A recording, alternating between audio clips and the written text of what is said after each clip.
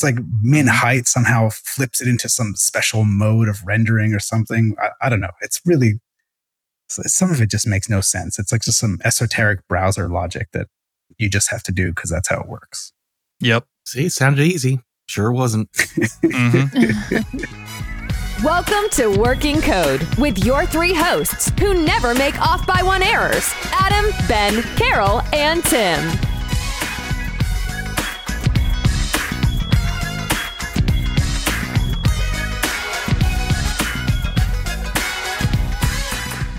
Okay, here we go. It is show number 93. And on today's show, we're going to talk about things that sound like they should be easy, but actually aren't. Like, centering stuff vertically.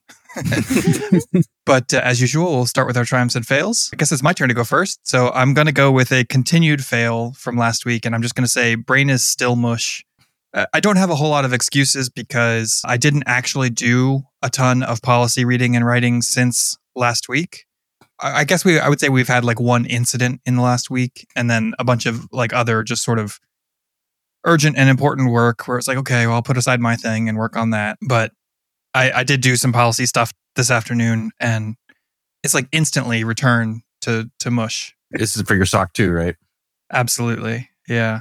Reading and writing policies. Like today I did our information security policy, which is separate from our incident response policy. And like just a bunch of, these things that sound like they should all be the same thing. And it sounds so easy to have a couple of policies, but oh my God, it's not. Excellent. Are you finding anything wrong with them?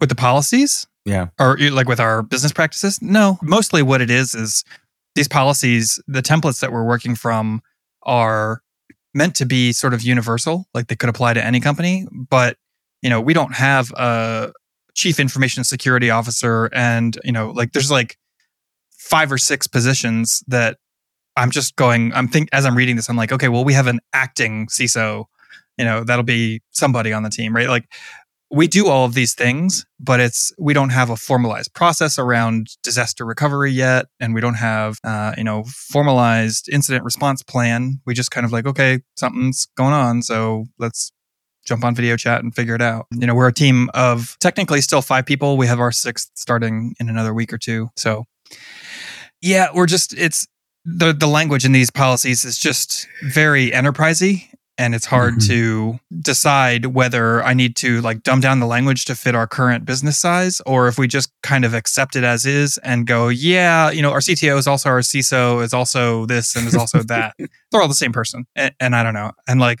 we're still so small. We don't have a board of directors. And there's like certain things that it like references, reporting certain things to your board of directors. And I'm like, no, I'll just cut that sentence. Interesting. Yeah. But you got to report to someone. So you really can't cut the sentence. I report to the mirror. Okay. No. I mean, it's like, yeah, I mean, you're not wrong, right? The sentence that I was thinking about was like I guess it's the CISO, the chief information security officer, is supposed to report some information about how, like what the plan is and how well we're doing at adhering to our security policies and what the remediation plans would be if we found something that was out of compliance. And so, we just kind of absorb that into ourselves. Makes sense. It's like, yeah, I mean, I think the point of that sentence is about transparency, right? The plan isn't just we'll deal with it. There has to be an actual plan. Yeah, you need to communicate what's going on. Yeah. Right. And so every company, what the actual policy is and actually what you do there's always some divergence there. Mm-hmm. Yeah. So we just have to find language that's going to make sense for our business that, we can, what's the word? Plausible deniability, right? Like there you go. We could theoretically make all of this work to the letter, even though we probably won't. So unless you're the business, unless you're like, our auditor listening, and then in which case we're going to. No, I was on a call the other day at work and I don't even remember what the context was, but someone started saying something that had like a sensitive nature to it. And I was like, shh. Don't stop talking. I'm like, I don't know what you're talking about, but I don't want to know. I want to be able to deny that I heard any of this. Yep. Steve does this thing where when he talks about anything at work, no matter how silly it is, he takes his phone and turns it upside down and takes my phone and like sticks it in his pocket or something and then whispers in my ear like it's some big giant secret. But in reality, it's nothing at all. It's like, so-and-so wasn't at work today. And I'm like, you had to hide all of our phones to say that. And he's like, you never know who's listening. He's right, unfortunately. And if anybody would know, it would be the military. Anyway, that's enough jibber jabber out of me. How about you, Ben? I'm going to go with a triumph. And that is that I wrote a data migration script today at work that has to delete about 22 million records from the database, which deleting data from the database is just a terrifying thing, especially when it's not based on existing application code. It's something that you have to hand write. But I was looking at our application logic, and there's this part of the application where a record gets generated, and then right after, a very slightly different record gets generated. And there's a note that says, oh, by the way, we should probably not generate this in most cases. And I did a git blame on that. And that was added 7 years ago.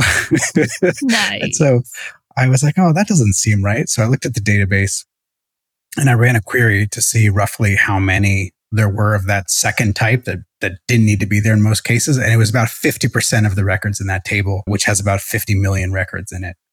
And I couldn't abide. I couldn't let it be there. So I wrote a migration script that essentially walks over the table and is looking for, because there's certain conditions. I can't just like blanket delete 20 million records at a time. First of all, the database would lock up in production. We don't want that. Yeah. So I wrote a migration script that gets stored like the place. It has a record in the database where it stores offset and it kind of loops over 1,000 records at a time looking for specific conditions and then deletes them. And it's terrifying, but the triumph is that I did it and I pulled the trigger and so far nothing's exploded. And so that's a bit of a relief. Yeah, exactly. No one's complained yet. I'm banking on the fact that, there's always a database backup somewhere should something go afoul. But I'll also throw in kind of a sub-triumph, which is that I almost sort of wrote something that looked like a test. What? Which is, settle down. So baby steps. I had to delete this special type of record inside of this table. So I had a test file. I mean, I say test very liberally. Basically, I had a .SQL file that inserted a number of good records, quote unquote good records, and a number of quote unquote bad records. And then I ran that, and then I did the thing in the UI that like should have demonstrated whether or not that code was there, and only the good records still existed. So, but then, of course, once I was done, I deleted all of that mumbo jumbo. You don't need to commit stuff like that, but I felt good. It was terrifying up until the moment I hit run in production. Then I just sort of felt better about it. So I feel good. But is it moving the data to somewhere else before it deletes it? No, it is not. It's just deleting it? Just deleting it. It's gone bye-bye. Well, you got all your old backups. Yeah. So it's a very edge casey kind of a thing. And we actually track how often this particular type of record gets accessed. Like when you render the view in the app, we then store another record that says, hey, this person viewed this thing. It's a very specific type of thing. It's not like we do that for everything. And so I spot checked the database, and for like 2 million records of that type, only something like 300 of them had ever been viewed. So it's like literally we're generating a bunch of data that's not even accessible in the application. So it just, and we're actually ending up filtering that data out in a number of places. So once I actually clean this data up, I can go back and remove all the places where it's getting filtered out unnecessarily. So it's just going to lead to faster access on that table and just more peace of mind, I think, on my end. So yeah, triumph. Nice. Tim, what about you? I also got a triumph. So I simplified an existing feature and it's greatly reducing like resource usage. So of course, in the financial world, we take a payment and then we're typically posting information about the success of that payment to, some sort of system of record or accounting system or something. And the initial customer that I built this for, in order to find out, it was a whole bunch of steps and a bunch of lookups. It got really resource intensive to try to figure out if that payment was applied. And so I have an audit routine that does that. It goes out and checks. And if it doesn't, it either will automatically post the payment or contact a human, put a note somewhere for a human being to take a look at it. And I don't know why, I just sort of had a brain fart. I was, for some newer systems that I've been talking to, that it was so resource intensive that it was like bogging their system down. And I kept trying to hack it and just, take incremental approaches to fixing it. And some reason today, like middle of the day, I was kind of done with most of my stuff. And I was like, what am I going to work on? And I started thinking about that. I'm like, oh, you idiot. The newer systems, we have a token that we give to represent the payment. This new one, they have the token and they store it. So all I got to do is just go, I have a list of all my tokens for the customer. All I got to do is I created an API endpoint that says, give me the token and I'll go see if it's in this table. And so I went from, taking 2 to 3 seconds per lookup to I did like 3,000 in, less than 1 second. So, and it's much more resource intensive and doesn't, block the system of record. So I'm like, and I'm just kicking myself. I'm like, why didn't I do this earlier? This is so much simpler. I've got the data I need. I just need to know, did you take my token? Did you put it in your system? If it's there, the payment's there, so I can move on. So it was good to do that. And it only took probably an hour and a half today. Nice. To get that working, tested, and then move to production. So Good job. Yeah. How about you, Carol? I have neither. It's okay. Things are going along. Things are working. I have nothing amazing to report. I have nothing terrible to throw in there either. Like, everything's just going par. I don't know. Everything's okay. I guess that's a win in itself. It's just okay. Sure. Yep. I guess instead of a gold star, you'll get a green circle sticker. Yeah, it's going. Good for go, I guess. Green for go. Yeah. So that's me. All right. Hey, nothing to complain ain't no about. shame in that. Yeah. All right. Well, then let's talk about things that are supposed to be easy, that sound like they should be easy, but in actuality just are not. But it sounds so easy. Yeah. I was kind of joking when I was talking about vertically centering stuff. That's kind of the go-to joke, right? For it sounds easy, but it's not. Right. There's, I guess, align middle is table. Is that a vertical centering? I guess it is, but that only works in tables, right? Yeah, TDs have a vertical align. Yeah. Yeah. But then, it's just been this thing.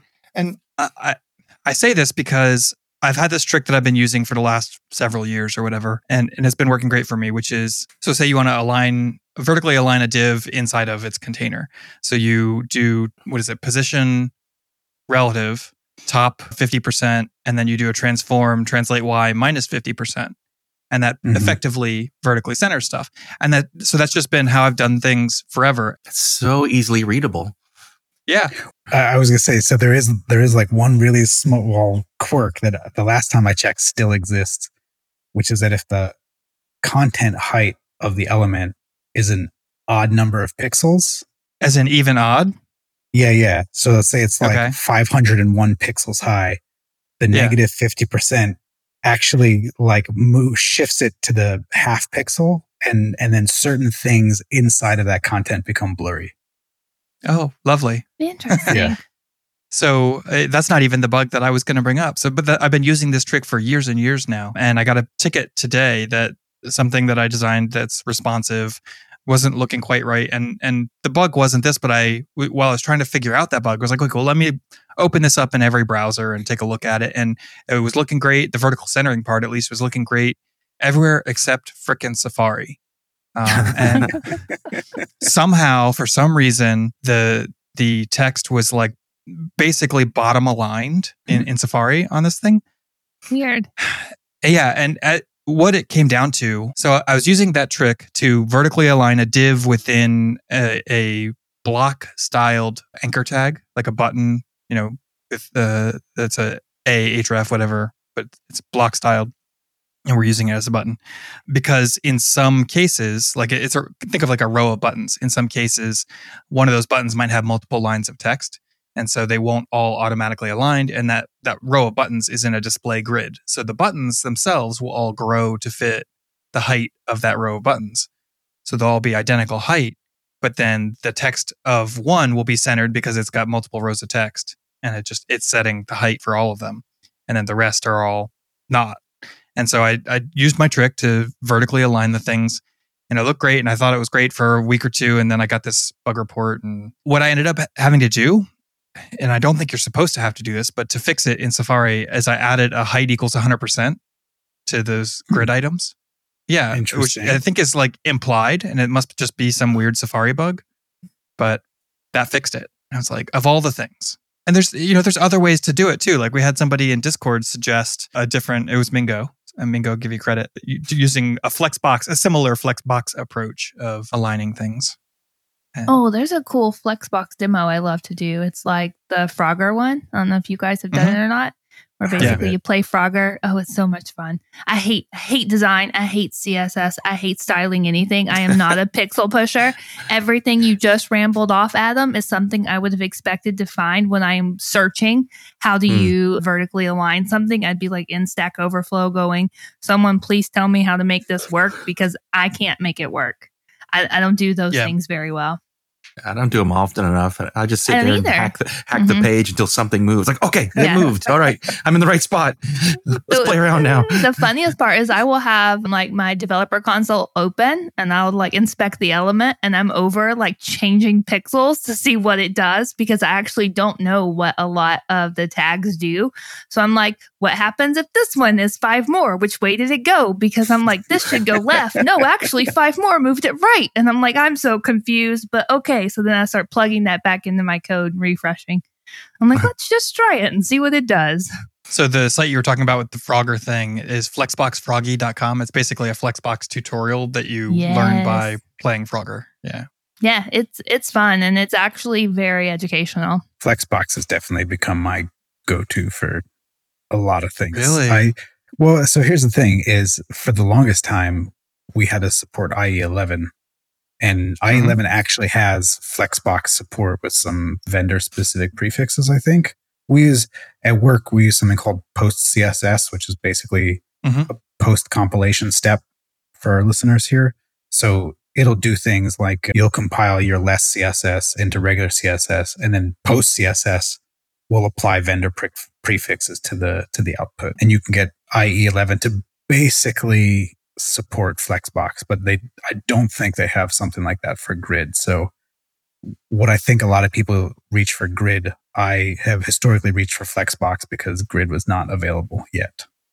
Yeah. Flexbox came first and I tried really hard to learn it. And it's like I can make it work, but for every single time that I have to use it, I have to go dive back into the tutorials and, that's how you do that thing, or that's what that property is called. Every single time. And it's for like everything that I want to do, every little feature. Whereas Grid just feels more natural to me. It's easier to remember the parts. And so that's what I tend to reach for if I can. Yeah, I got to get into Grid because it seems like it's really powerful. And one of the things that's coming out soon is is it called Subgrid? Yeah, it's like Subgrid. Different grids can then sort of share alignments. I don't quite know what the definition is, but I forget the exact thing, but if I'm going to try and maybe we'll have to error correction, but I believe it is so that like you can have a grid of items and then all of the items can then be like display grid and have like grids within grids. But the thing is that they all adhere to each other, right? They share the same vertical height of the rows and column width. That's cool. It sounds cool. I hope you're right. I hope, yeah. Yeah. Me too. one issue that I've run into with vertically centering is when you open a modal window in our application, you get a backdrop, so like you have a grayish backdrop that's like 90% opacity. So most of the application behind it is not available.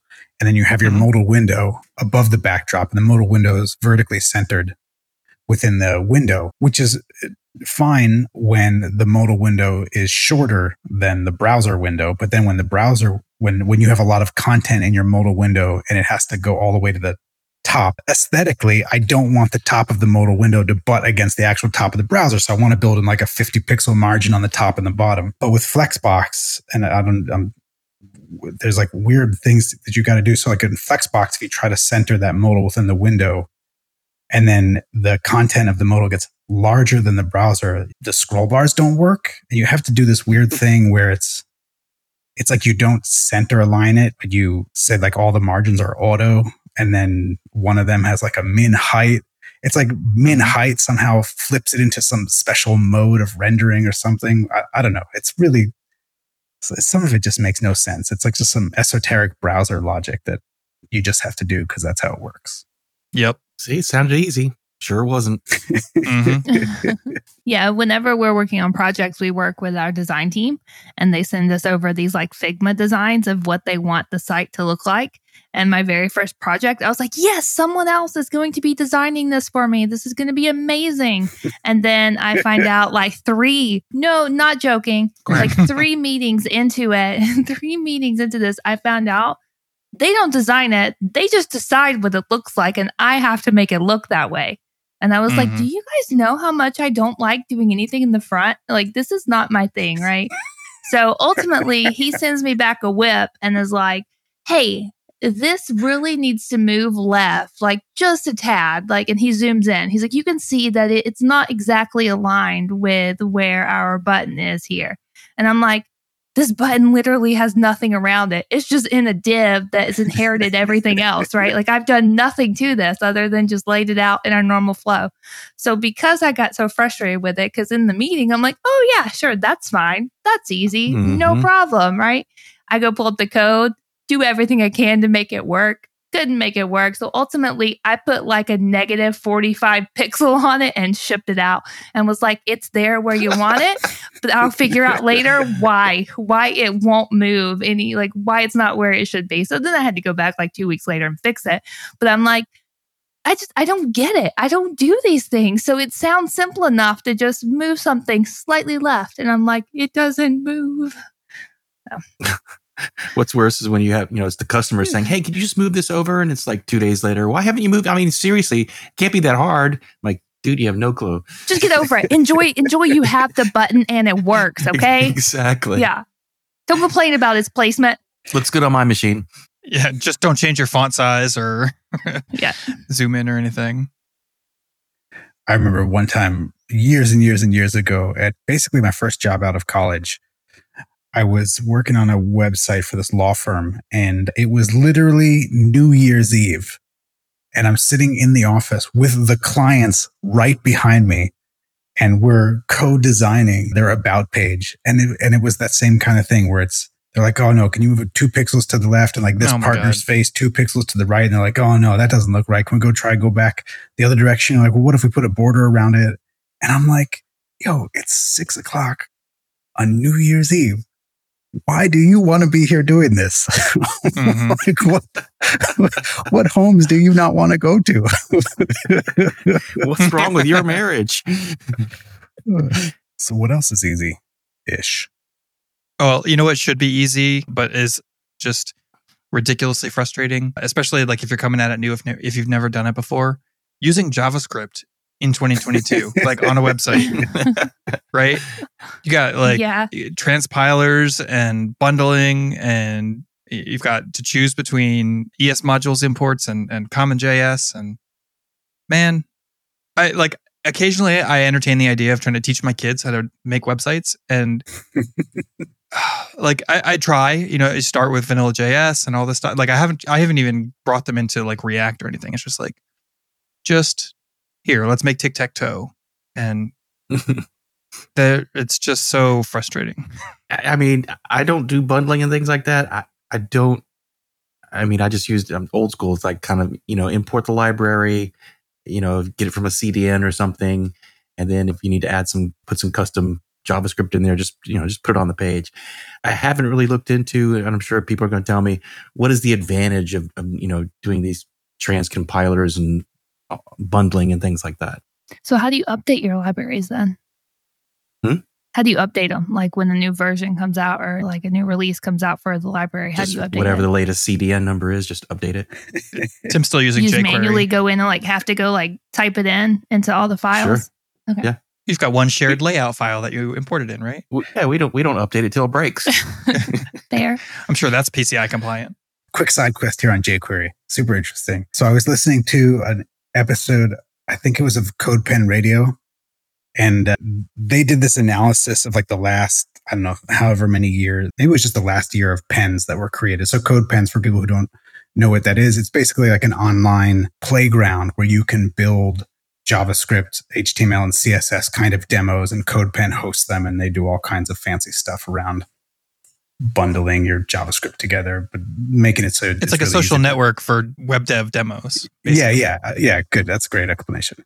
So when you create a pen, apparently you can choose what type of technologies get included. Like, do I want to do a React demo, or is it going to use SVG? What kind of CSS? That kind of stuff.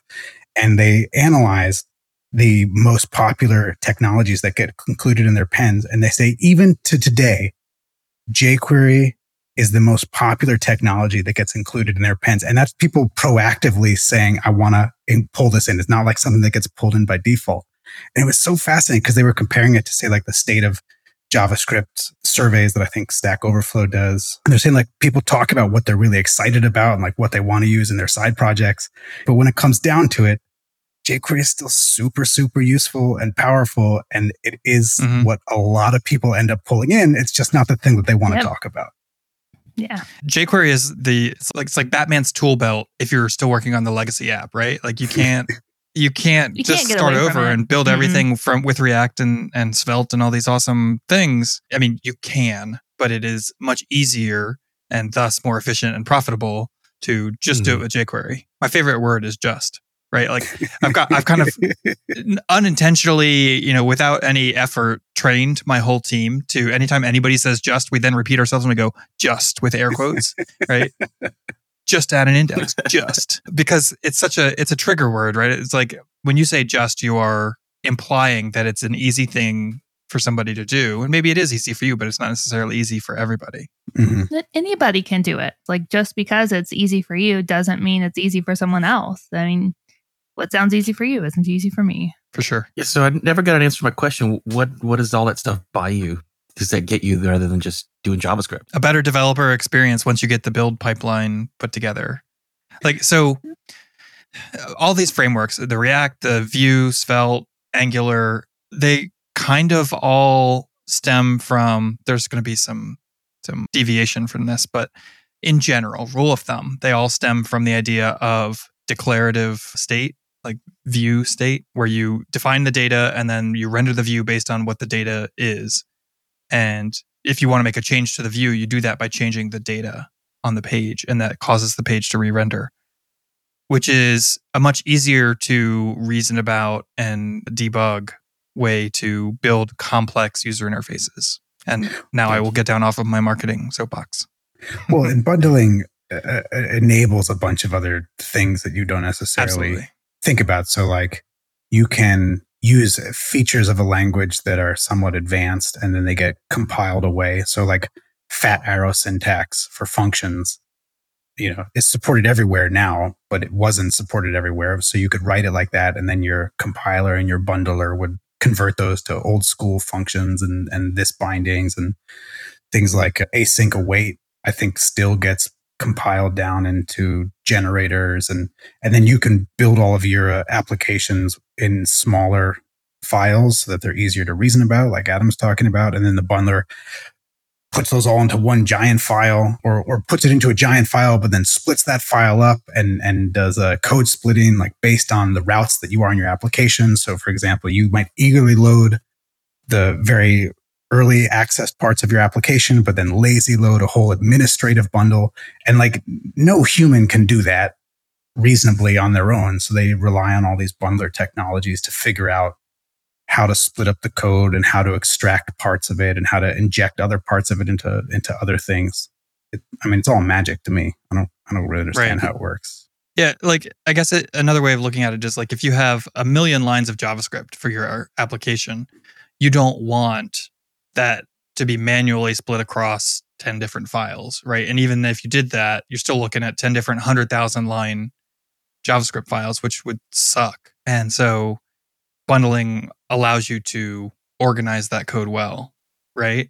I'm so used to the idea of bundling now that when people talk about living in a world where bundling doesn't have to take place.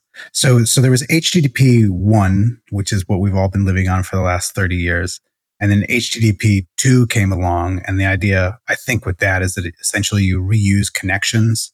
So it becomes theoretically much cheaper to send a lot of separate files because they don't have to do all the DNS handshaking and HTTP handshaking and stuff. Again, it's not really my specialty here.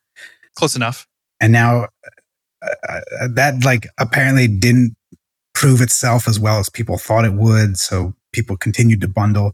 And now I think there's HTTP3 and browsers all support ES modules. I'm saying some words here that I don't fully understand, so forgive me.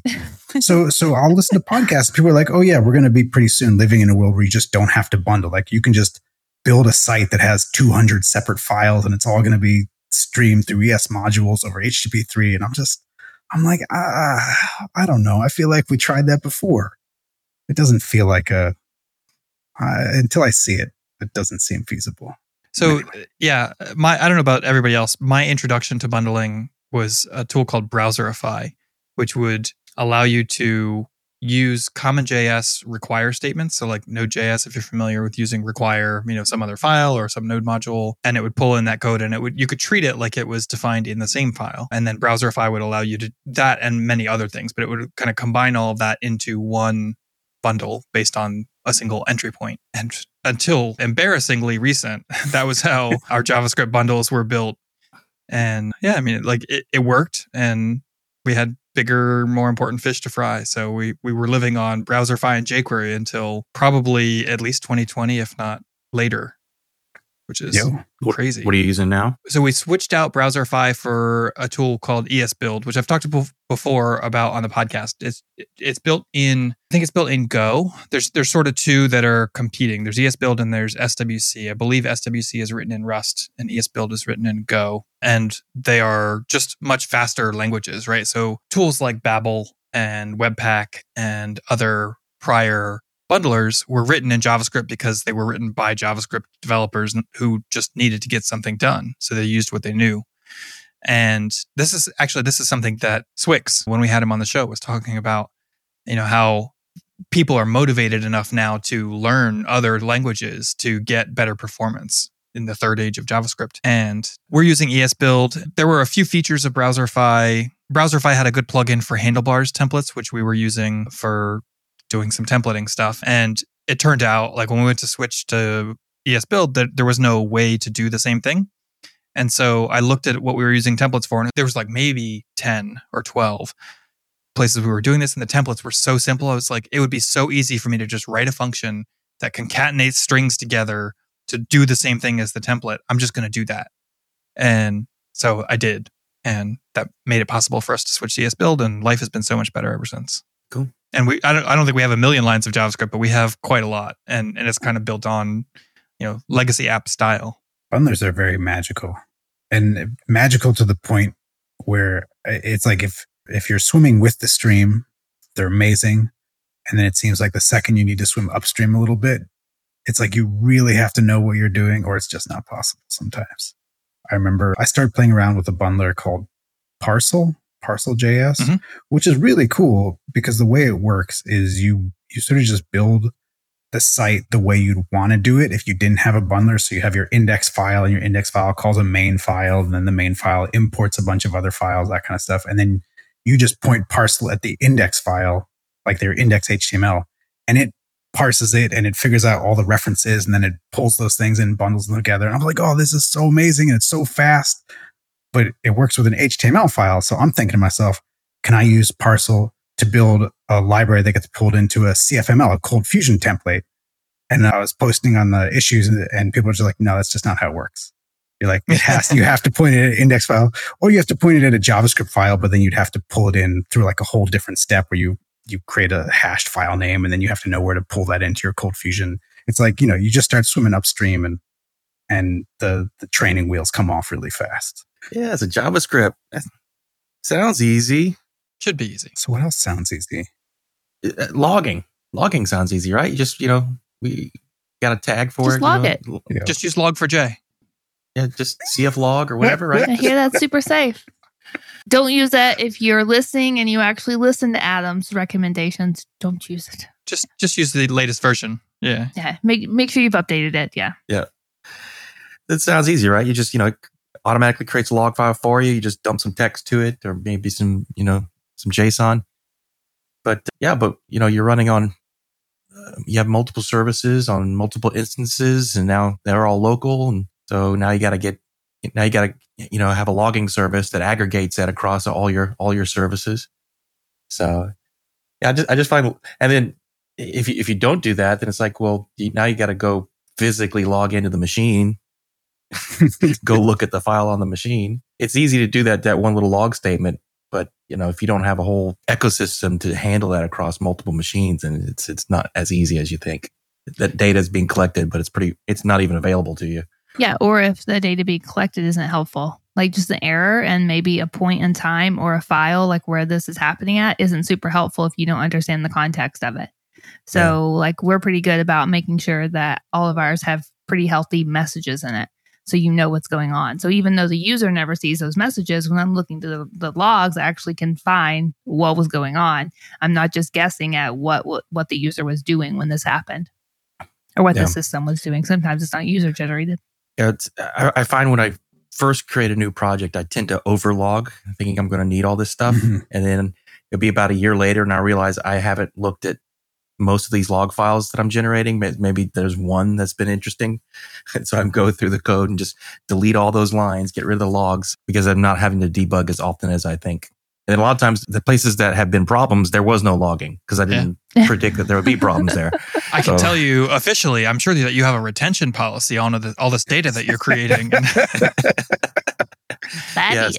The policy is I keep it till I don't want it anymore. Yeah. So speaking of logging, actually, that reminded me of this thing that I wish all programming languages had, which is like just the idea of a debug context that so as you're writing the code, you can just kind of think in your head, okay, if an error were to be thrown while I'm trying to do this thing, just show me like these variables, right? Like you don't want every variable that's been set throughout the request, but you want, this thing would be useful to know, this thing would be useful to know. And it like automatically would reset with every request. Or you could tell it, okay, flush that and I'm done with that operation and I'm getting ready to start another operation. So if that was all successful, then clean that out and start a new one. And then anytime an error is thrown, you could have it automatically include that debug context with the error information that you're logging, right? Man, I've done that so many times now as like a custom built solution. There's got to be a better way. I feel like that feels like something that should belong to the language. Agree. Completely agree. In our application, when a request comes into the framework, like one of the very first lines that I have is I take the user ID if it exists on the session and I stick it in the request scope. And for people who aren't familiar with Cold Fusion has scopes. The request scope, I guess, is kind of like a thread context in Java, maybe, where you can access that request scope anywhere in the request. So I store the user ID at the very top. And anytime I have to log something later, I check to see if it's in the request scope for exactly that reason, to see if I can get as much contextual information as possible. Yep, we do the same thing. Exact same thing. Yeah, it's a global scope, but it's specific to that particular request. Yeah. So it's not shared. So at work, we are on Kubernetes, and I'm about to say a bunch of stuff that I don't really understand. But prior to Kubernetes, we were logging everything to log files, like .log files on the server. Like Cold Fusion would do that automatically for you when you do a CF log or a log write. But once we got into the world of Kubernetes, my understanding is that the way Kubernetes works is you just write to the standard output of the machine, and Kubernetes essentially slurps all of that into a centralized location, and then there's some sort of log aggregator that pushes that data somewhere.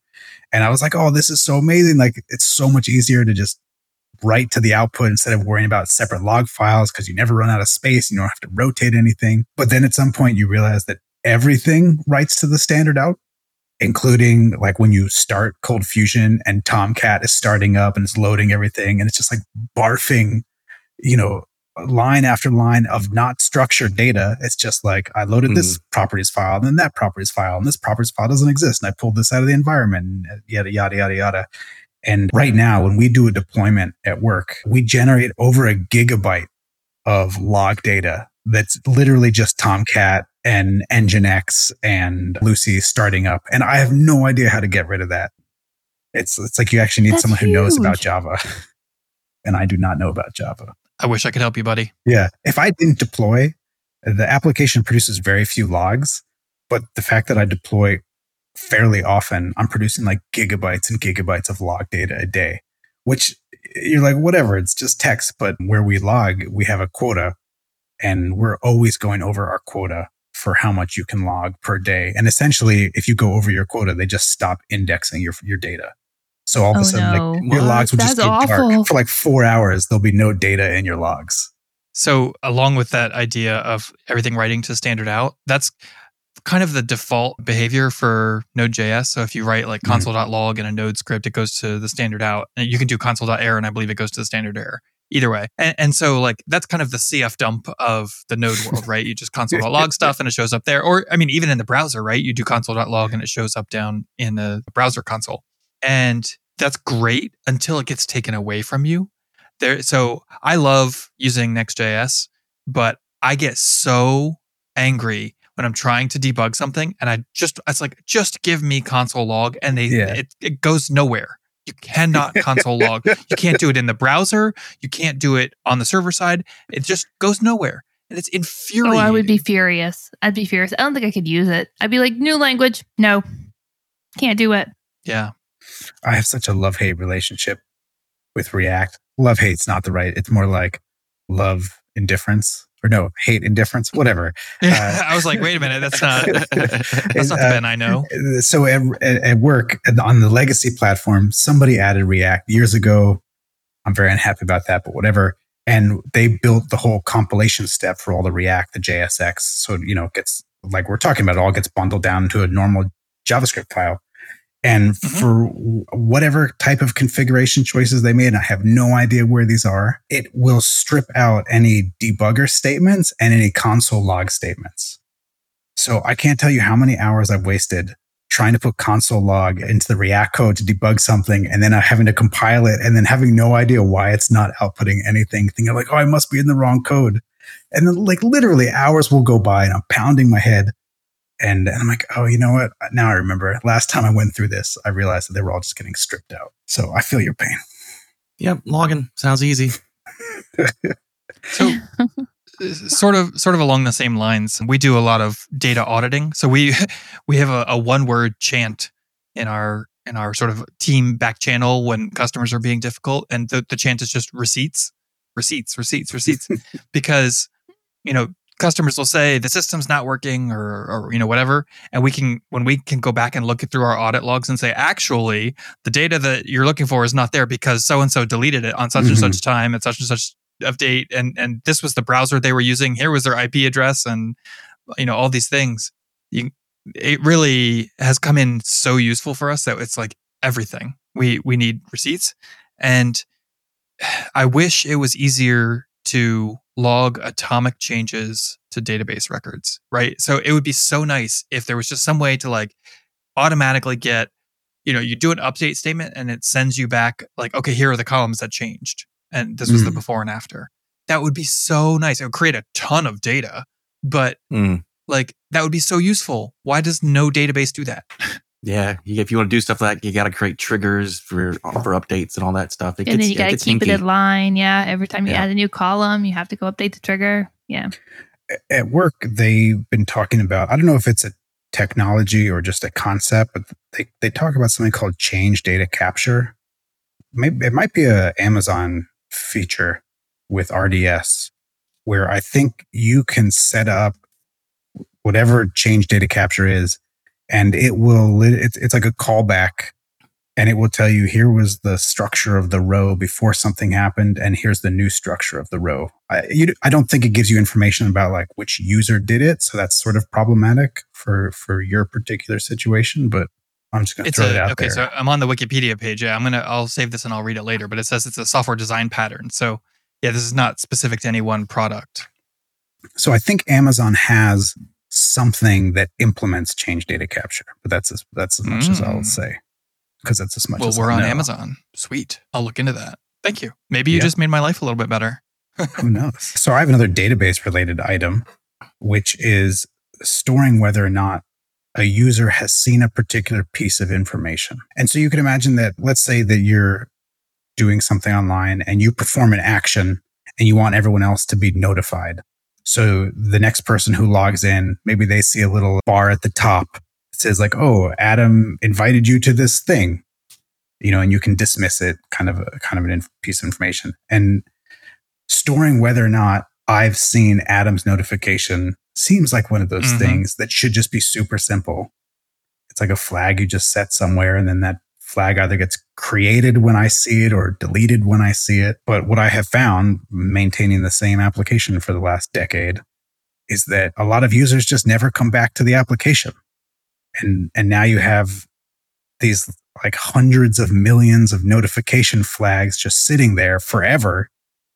And you're like, can I delete these? Like, what happens if someone comes back in 7 years? Do they need to know about that notification that Adam made 7 years ago? Like, now do I have to get legal Adam left involved? a thumbs up emoji on your... Yeah, it's like you even just like, are there legal implications on, do I have to have a data retention policy? Can I delete a notification like this if a user hasn't logged in after a certain period of time? And the whatever data structure you're using to store this information just continues to grow and grow and grow over time.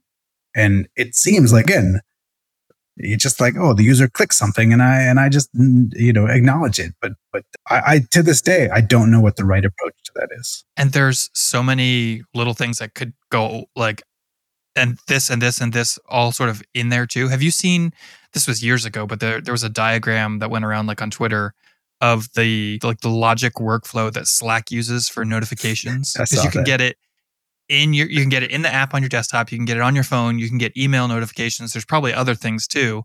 And they batch them too, right? You can say, okay, email me once a day with my notifications if I haven't already seen them. So how do they and then I guess if you get the email, then they take it out of the list of notifications that'll show you the next time you log into the app. And it's so complicated. And if you see it, if you are idle in the application, then it'll start sending notifications to your phone. But then I guess in those cases, they stop sending it to the application as well. And it's just like, it's ridiculous. Yeah. It's funny you say that, because so I'm on Slack at work, and if I have to get up and go do something, I make a note in my head to unfocus the Slack app, like go back to my code editor, specifically so that it'll start sending notifications to my phone when I step away. Mm-hmm. I do the opposite. I make sure it's in focus because I'm like, do not notify me. I'm walking the dog. If it can't wait 8 minutes, then someone should probably call someone above me, because I might not be able to help you anyways. So yeah, Carol, I'm like, don't. Are you saying I have unhealthy boundaries? a little. I mean, you're going to pee with your phone and you want Slack messages in there. So might be a little unhealthy. This is the same guy who won't answer his text messages. Oh, yeah. Yeah, it's a weird balance. I actually one time dropped my phone in the toilet because I was standing there peeing, and I was like, I wonder if I have any unread messages. So I tried to reach into my pocket while I was peeing, and it didn't work out so well. Not for the phone. Should have learned your lesson. Yeah. They can wait. It's just a couple minutes. Yeah. So that sounds easy. But it's not. Okay, so before we step away to do our after show, let's tease what we're going to talk about tonight. So anybody want to take credit for these bullet list items here? Yeah, we're going to talk about a dinosaur stampede. Classic. Ooh. As you do, as those things happen. As you do. Got to watch out for those dinosaur stampedes. And so as we're recording this, it's a Thursday evening, and night water jumps are in 2 days. I know I mentioned it last week too, but they're 2 days in. And so, yeah, my brain's a little puckered right now. So we'll talk a little bit more about that. As it will be in a few weeks when you eat all those hot wings. Oh my God, yeah. All right. All right. So this episode of Working Code was brought to you by reading your phone notifications while you pee. And listeners like you. If you're enjoying the show and you want to make sure that we can keep putting more of whatever this is out into the universe, you should consider supporting us on Patreon. Our patrons cover our recording and editing costs, and we couldn't do this every week without them. So special thanks to our top patrons, Monty, Gavin, and Sean. You guys rock. Whoop, whoop. If you want to help us out, you can go to patreon.com/workingcodepod. Again, this week, and maybe we'll just do the same homework every week until we get there. Your homework is to leave us a question for our 100th episode AMA. You can find the link at workingcode.dev. There's a banner, big, ugly red and yellow banner at the top of the page there. That'll take you right to it. Or AKA MySpace. Yeah, it does.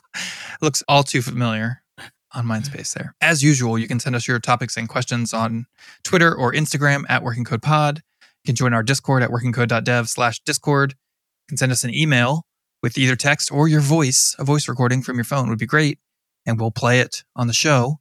You can send that also to workingcodepod@gmail.com. That's going to do it for us this week. We'll catch you next week. And until then, Remember, your heart matters, even if you can't center something to save your life. You've been listening to Working Code with your hosts, Adam, Ben, Carol, and Tim. If you're enjoying the show, please feel free to rate, subscribe, and review on your preferred podcast listening platform. We really appreciate that effort. We'll catch you on the next episode of Working Code.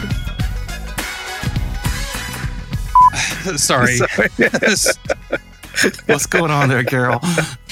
Sorry, it's super hot in the office and I couldn't figure out why. I'm like pouring sweat and I just looked at the Nest thermostat and it's 79 degrees in here. No, that's Apparently, too I hot. got cold one day and closed the vent so there's no air circulating in here anymore.